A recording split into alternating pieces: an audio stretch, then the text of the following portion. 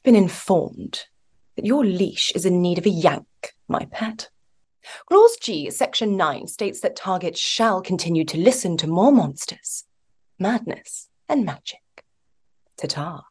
All right, folks, welcome to the Monsters, Madness, and Magic podcast. I'm your host, Justin, here with a quick word before we dive in. Now, in this episode, I chat with actor Tamaryn Payne about method acting, Missouri, voice acting versus motion capture, theater, and more. As always, thank everyone for listening. If you'd like to help us grow and you're listening on your podcasting platform of choice, please leave us a review. And if you happen to be watching on YouTube, leave us a like, comment, subscribe, all that good stuff. Anyway, without further ado, here you go. Greetings, boils and ghouls. This is your comrade, the Crypt Keeper here, reporting dead from the sanctuary of the strange. Tonight's macabre myth is a fright-filled feature, one overflowing with monsters, madness, and magic.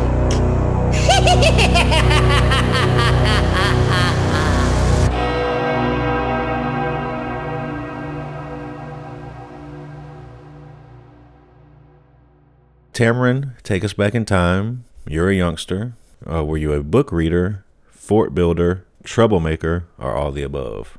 I was not a book reader. I was not that sensible. I probably began as a fort builder, moved into troublemaker, and then had a renaissance back into fort building. Whereabouts did you grow up? I was in Bournemouth on the south coast. So it's lovely, like golden beaches, and we have the New Forest as well. So like wild ponies and stuff. So country girl. A lot of places to build a fort then. Yeah, definitely. I know your mom's off to the side. Were either your parents, were they involved in the business or artistically inclined at all? Kind of not. So mum was a professional dancer. I got that sort of expression from her. And dad was not in the creative industries at all, but he at home would always do funny voices. He loved the Goonies. He loved Spike Milligan, loved Monty Python. I was brought up on very silly English humor.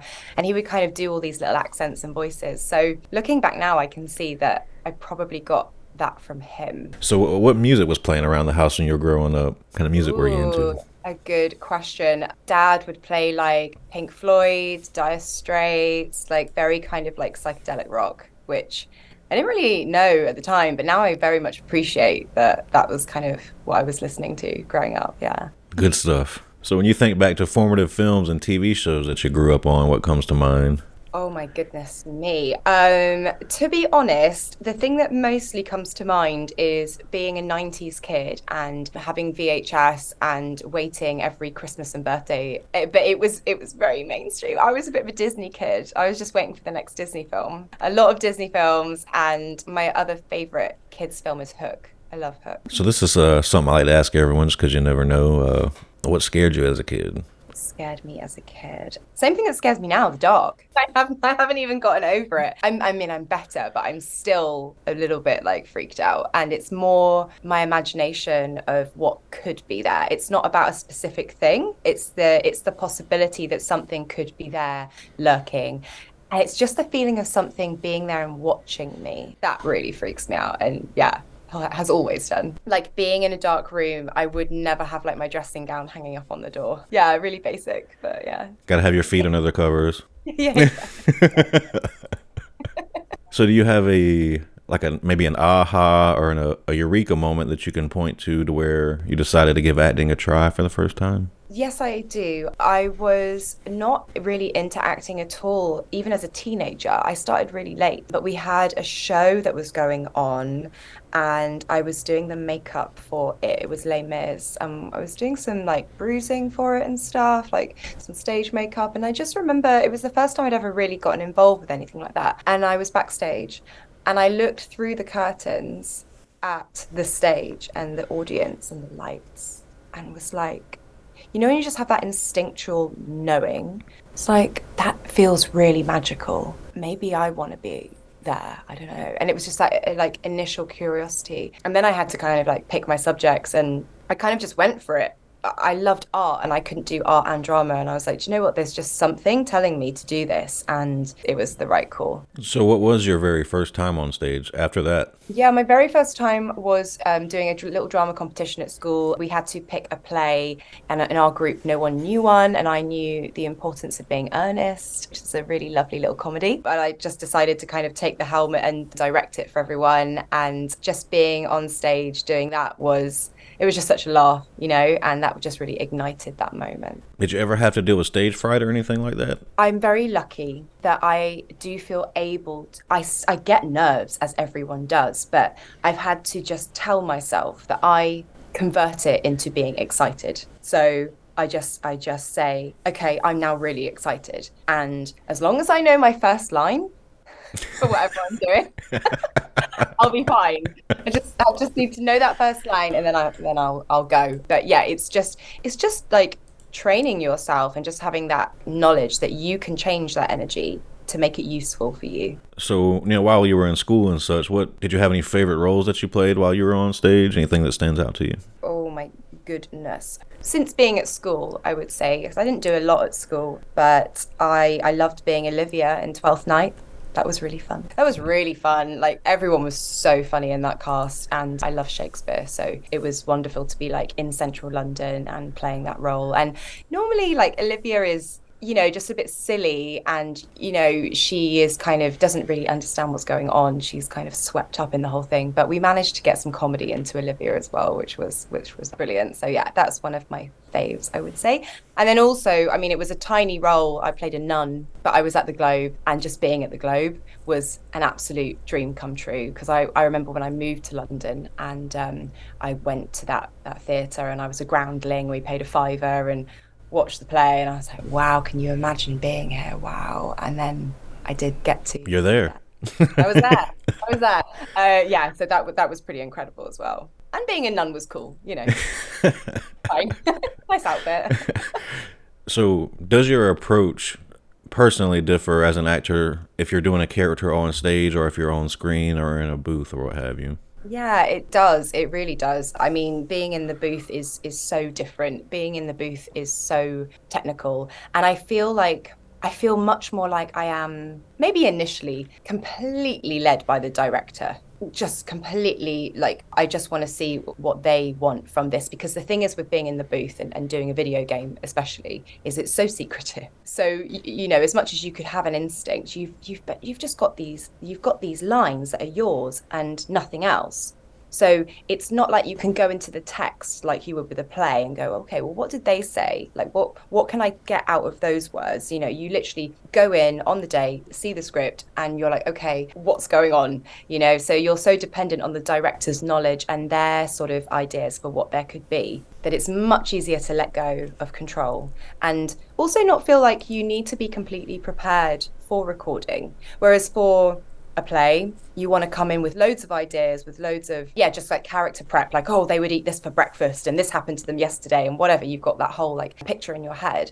Whereas with this, it's like, okay, we're going to do it as we go and things might change and they might get new information about the game as well, about the narrative as well. So I would say that's a main difference, yeah. So, Tamaryn, this is something I like to ask all actors because I feel, to the general public, us laymen's non-actors, the term method acting is a bit muddled. What is your method? That can differ, and I'm definitely not a method actor in terms of like Strasbourg staying in character all the time. I think it can be great to stay in accent all the time if you've been struggling. I think that's a good idea. But yeah, what is my method? I do like to write down a sort of a diary entry for characters sometimes. I really enjoy that because just like when you write your own diary or like journaling in general, you don't know what you're going to write.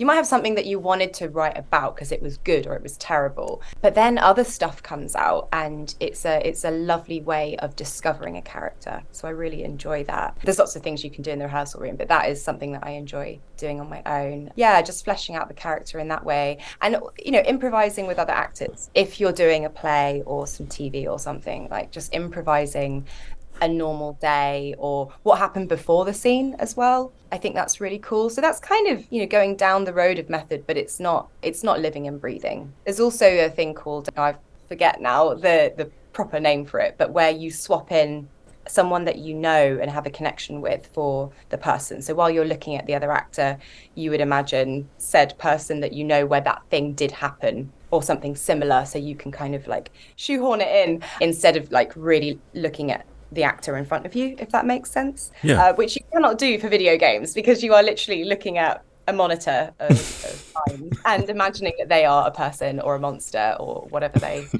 magical creature they are. So that diary bit you mentioned, a lot of actors mentioned that they may write a journal or diary or what have you.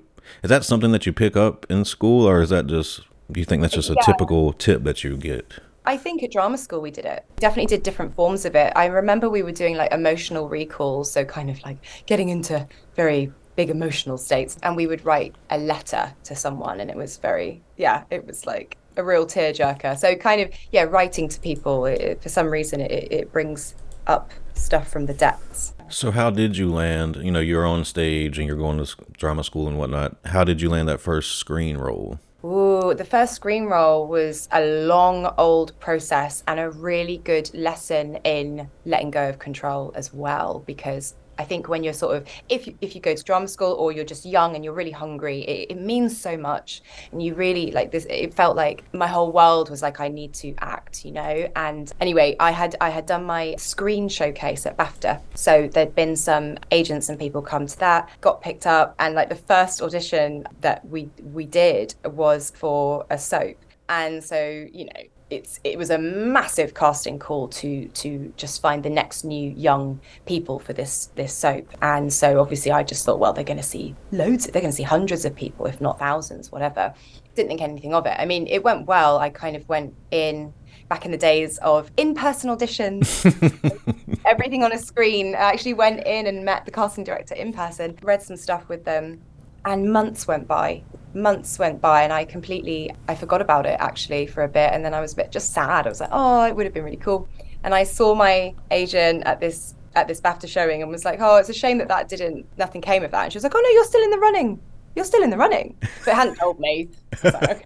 I was like, oh, it was like 2 months ago or something, you know. So obviously you just forget about these things. You've got to move on, otherwise you go crazy. And I was like, oh wow. So then I went back in, did another round, and then was like going through, and then I think there was 4 rounds all in all for this TV role, which was crazy, but amazing as a first kind of process. Yeah, and so then we had the kind of the screen test where you get all your makeup and hair and your costumes on, and you're really like on their set for their TV show, you know, and paired up, and that was a long old process, but yeah. It's funny that your first screen role was a soap, because what I hear from soap actors is that it's not typical television shooting schedules and all that stuff at all. It's more akin to theater. It's like the Olympics of TV in a way. I mean, obviously, like, you know, some things are better, some things are not so good. Like, it's all subjective, let's say, being super diplomatic. But I loved it. It was hard work, is what it was. It really puts you through your paces. So I was grateful to have that as my first job, because then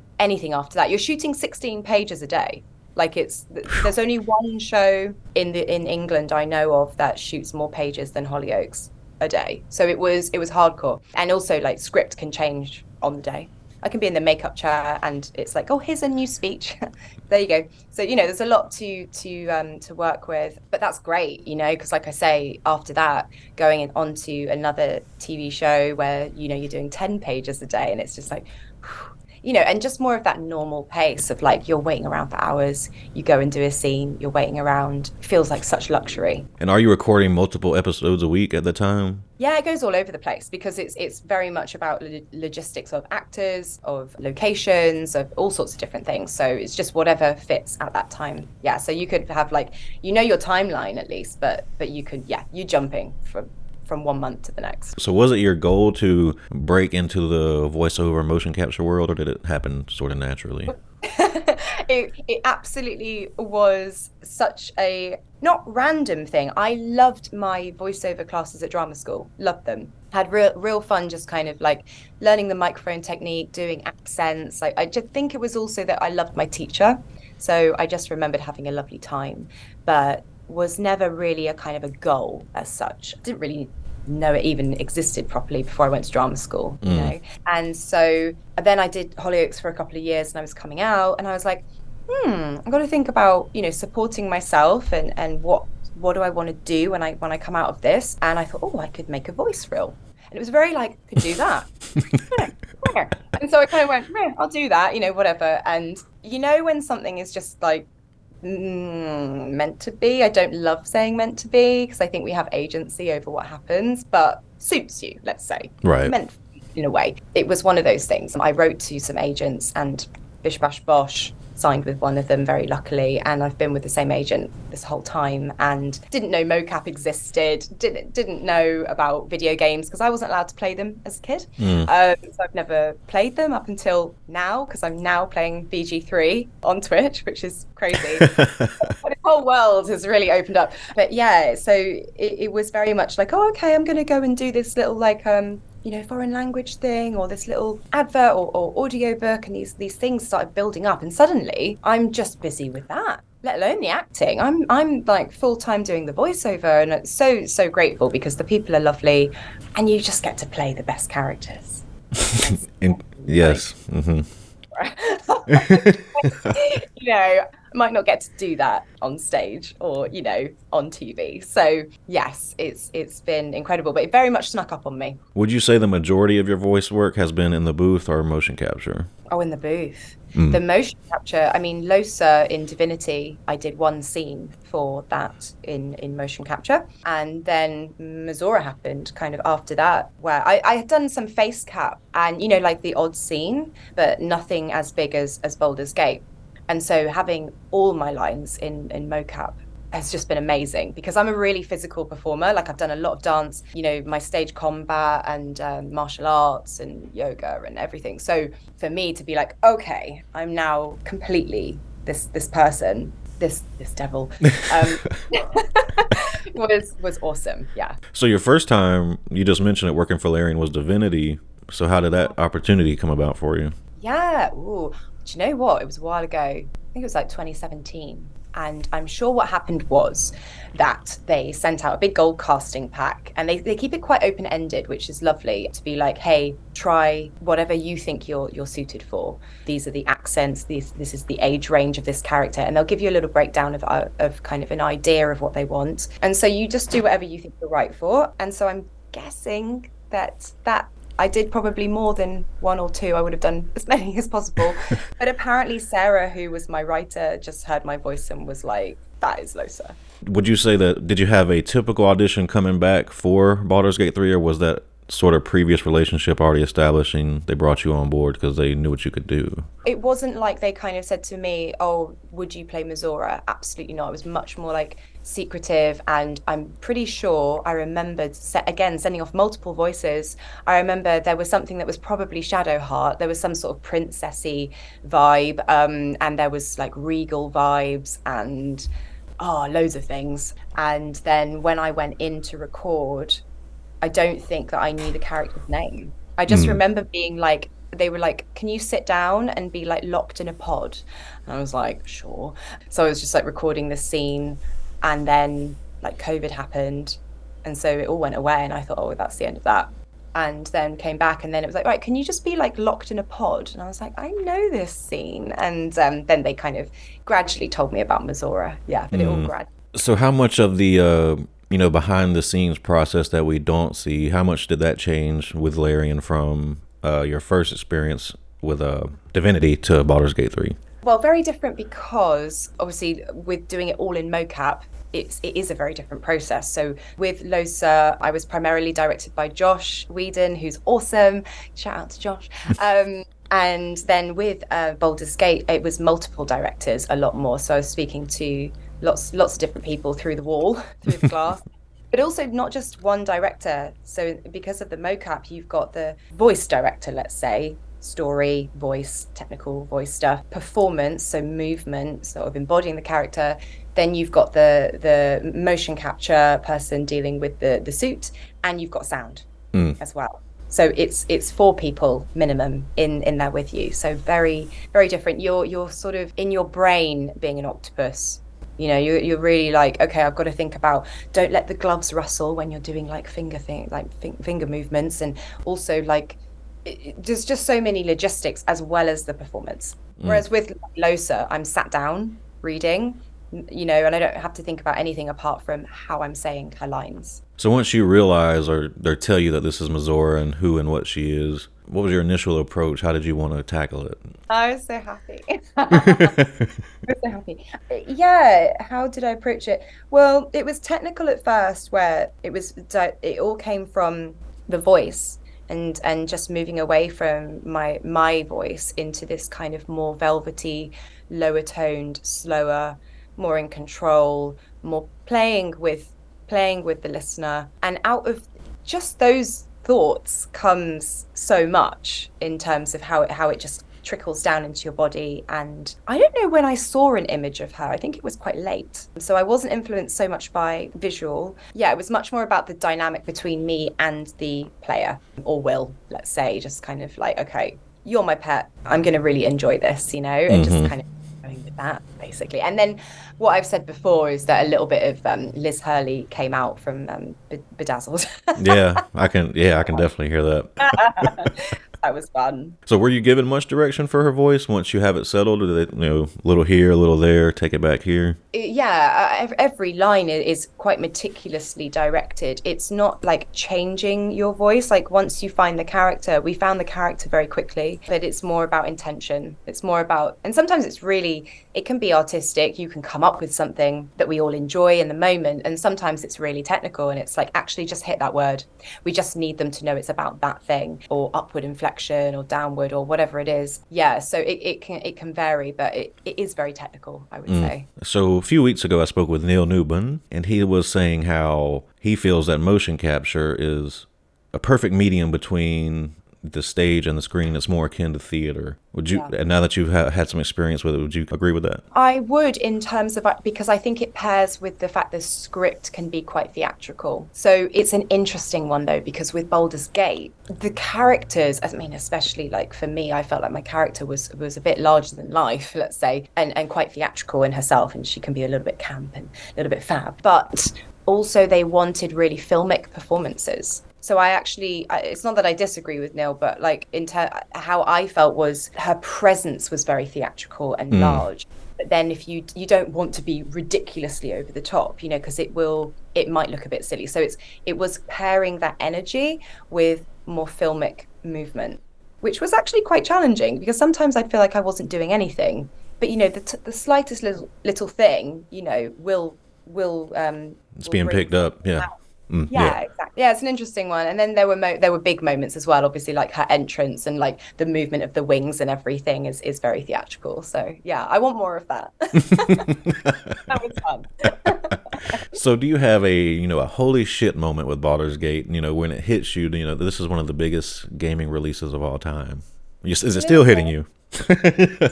Oh, it's still hitting me. Like people asking me to do interviews about it. I mean, it's so gorgeous. And probably the first moment was I was doing another voiceover with some people that I do stuff with regularly. And they said, oh, it'll be oh no, someone just said, oh, you're in Baldur's Gate. And I was like, yeah. 'Cause I don't know about video games. Like I know Larian does like big things. Obviously, like Divinity won best game. So, I get that, but the scale of it.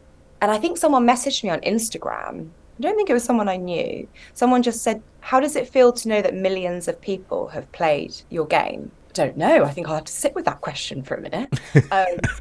Feels pretty nice, I suppose. Pretty exciting. Yes. So yeah, just the fact that like strangers, people playing the game are messaging me, and then I've got friends who are saying, I've just played with Mizora. Like this is so weird. But it's lovely. It's amazing. I feel very, very humble and very, very lucky to be a part of it. Well, you said earlier, you didn't grow up playing games, but now that you are playing, Baldur's Gate 3, do you have of course you appreciate it, but are you like mind blown by like how huge the game is and just seeing how it works on the other side? Yeah, I am. My mind was blown the minute that I got out of character. I mean, character creation was super fun and artistic and everything, but when it then opened up into the world and the scale of the cinematics and like the nautiloid thing, like going through space and stuff, I was just like, what? Like this is mad. Like this is not just. It's like there's all these different worlds, and I'm only in like Act 1, and I haven't even picked up Karlak yet. Like, and I'm like totally lost trying to see. I'm looking at the map, like, where am I? And it's awesome. It's huge and it is mind blowing. It's like bigger than a film because Yeah. that's this is the thing I'm learning about D&D, and it's like you literally create universes. Like it can be as big as you want it to be, and it's amazing. It's incredible. Yeah. Are you wanting to dip your toe into D&D now? Give it a try. Have you tried it? I don't know exactly what parts are not D&D of Baldur's Gate, but I can say like I really enjoy like the dice rolling and like learning skills and like casting spells. It's like I like all the magic stuff. Like Yeah. I like purple magic vibes, and I like the sigil, even though I don't really know what a sigil is, but I like it. I like the portals. Portals are really good, like going to and from different places. And yeah, just being able to do magic. I chose to be a druid so I could talk to animals as well. Like I love that. So yeah, I think D&D would be super fun when I have the time. One Time, day, one of right? these days. Yeah, exactly. So, what would you say is the best acting advice you've received, and who gave it to you? Goodness. Oh my goodness. Do you know what? It's probably, even though it wasn't great at the time because it sent my anxiety through the roof, you need it. Like when I was at drama school, and our drama school, shout out to Arts Ed, lovely Arts Ed. They're very nurturing. They're not one of the mean sort of like break you down and build you back up people. They're much more like, oh, you were really good at that. Like keep going with that. But in third year, they kind of changed their tune as we were getting ready to leave. And there was a lot of like, you may never work. You may never do anything. And you're like, oh, I've spent 3 years being obsessed with this. And yes, so as tough as that sounds, I have actually had people ask me about voice stuff in recent years and just advice and stuff. And it's the same with the acting. It's all acting really anyway. Just to say, are you obsessed with it? Are you obsessed with this? Can you not think about doing anything else? Is this what you need to do with your life? If so, great, do it.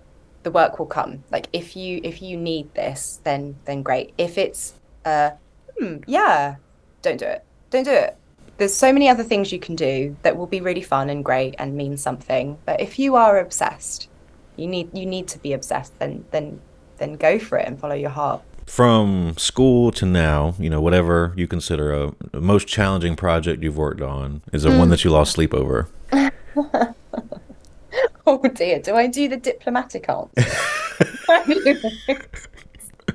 I won't say what it was. Okay. I'll just say that I was in a play, beautiful play, classic play, very happy to be in it, that was produced by a person that's not a performer and was a classic case of it being produced by them so that they could be in it and play the lead role. Ah. And all I will say is that was very challenging, especially because the lead role is a young female ingenue type role. And I was in my early-ish mid-20s and was a bit like, I had a lovely role. I played the moon. I played the actual moon. That's a great role. That's a big clue, actually, about what job it was. But anyway, it was a great role and it was very beautiful. But yes, that was a lot of the cast bonded over that dynamic. Like, what is going on? Yeah, it's crazy. It happens a lot. So that was challenging. Hey, it brought you all together. This is something I like to ask everyone as well. Have you ever had an experience you would consider supernatural or paranormal? Ooh, have I ever? Do you know what? I haven't, but Mum has. She's seen a ghost. She saw a woman, and it wasn't scary, although it might sound terrifying for some people, but I wouldn't say it if it was horrific. She was in bed, and there was this kind of like nice older lady sat on the bed, and she just kind of asked Mum if she was okay. And Mum was like, yeah, I'm okay. And then that was it. She kind of went away. That's pleasant. Fine. I mean, I would be petrified. The fact that Mum was not like horrified is, yeah, we're very different. But yeah, she was a nice old lady. So there you go. So, Tamaryn, just to put a bow on here, what's on the horizon for you? Is there anything you can share without getting in trouble? I can't. I'm an FDA approved human being right now. I am very fortunate to have landed a little but cool role in a big game. big franchise and it's really cool. And also it's working with a studio that I've wanted to work with my whole voice career for like 10 years plus. So I thought I'd finished it, but I've got another session and I'm doing that on Wednesday. So that's a nice way to end the year. Yeah. Doing a little bit more on something that's coming out, I believe, next year. And it's all something and it's this and it's that. And I can't give any details, but it's a game and it's a big deal. So when I can tell you, you will know. Awesome. Thank you, Tamaryn, and thank you, Mom. You guys have a great rest of your day. Bye. Thank you so much, Justin. All right, bye-bye. All right, folks, that's a wrap. I hope you enjoyed that chat with Tamaryn. As always, thanks for listening, and we'll see you back next time. Monsters, madness, and magic.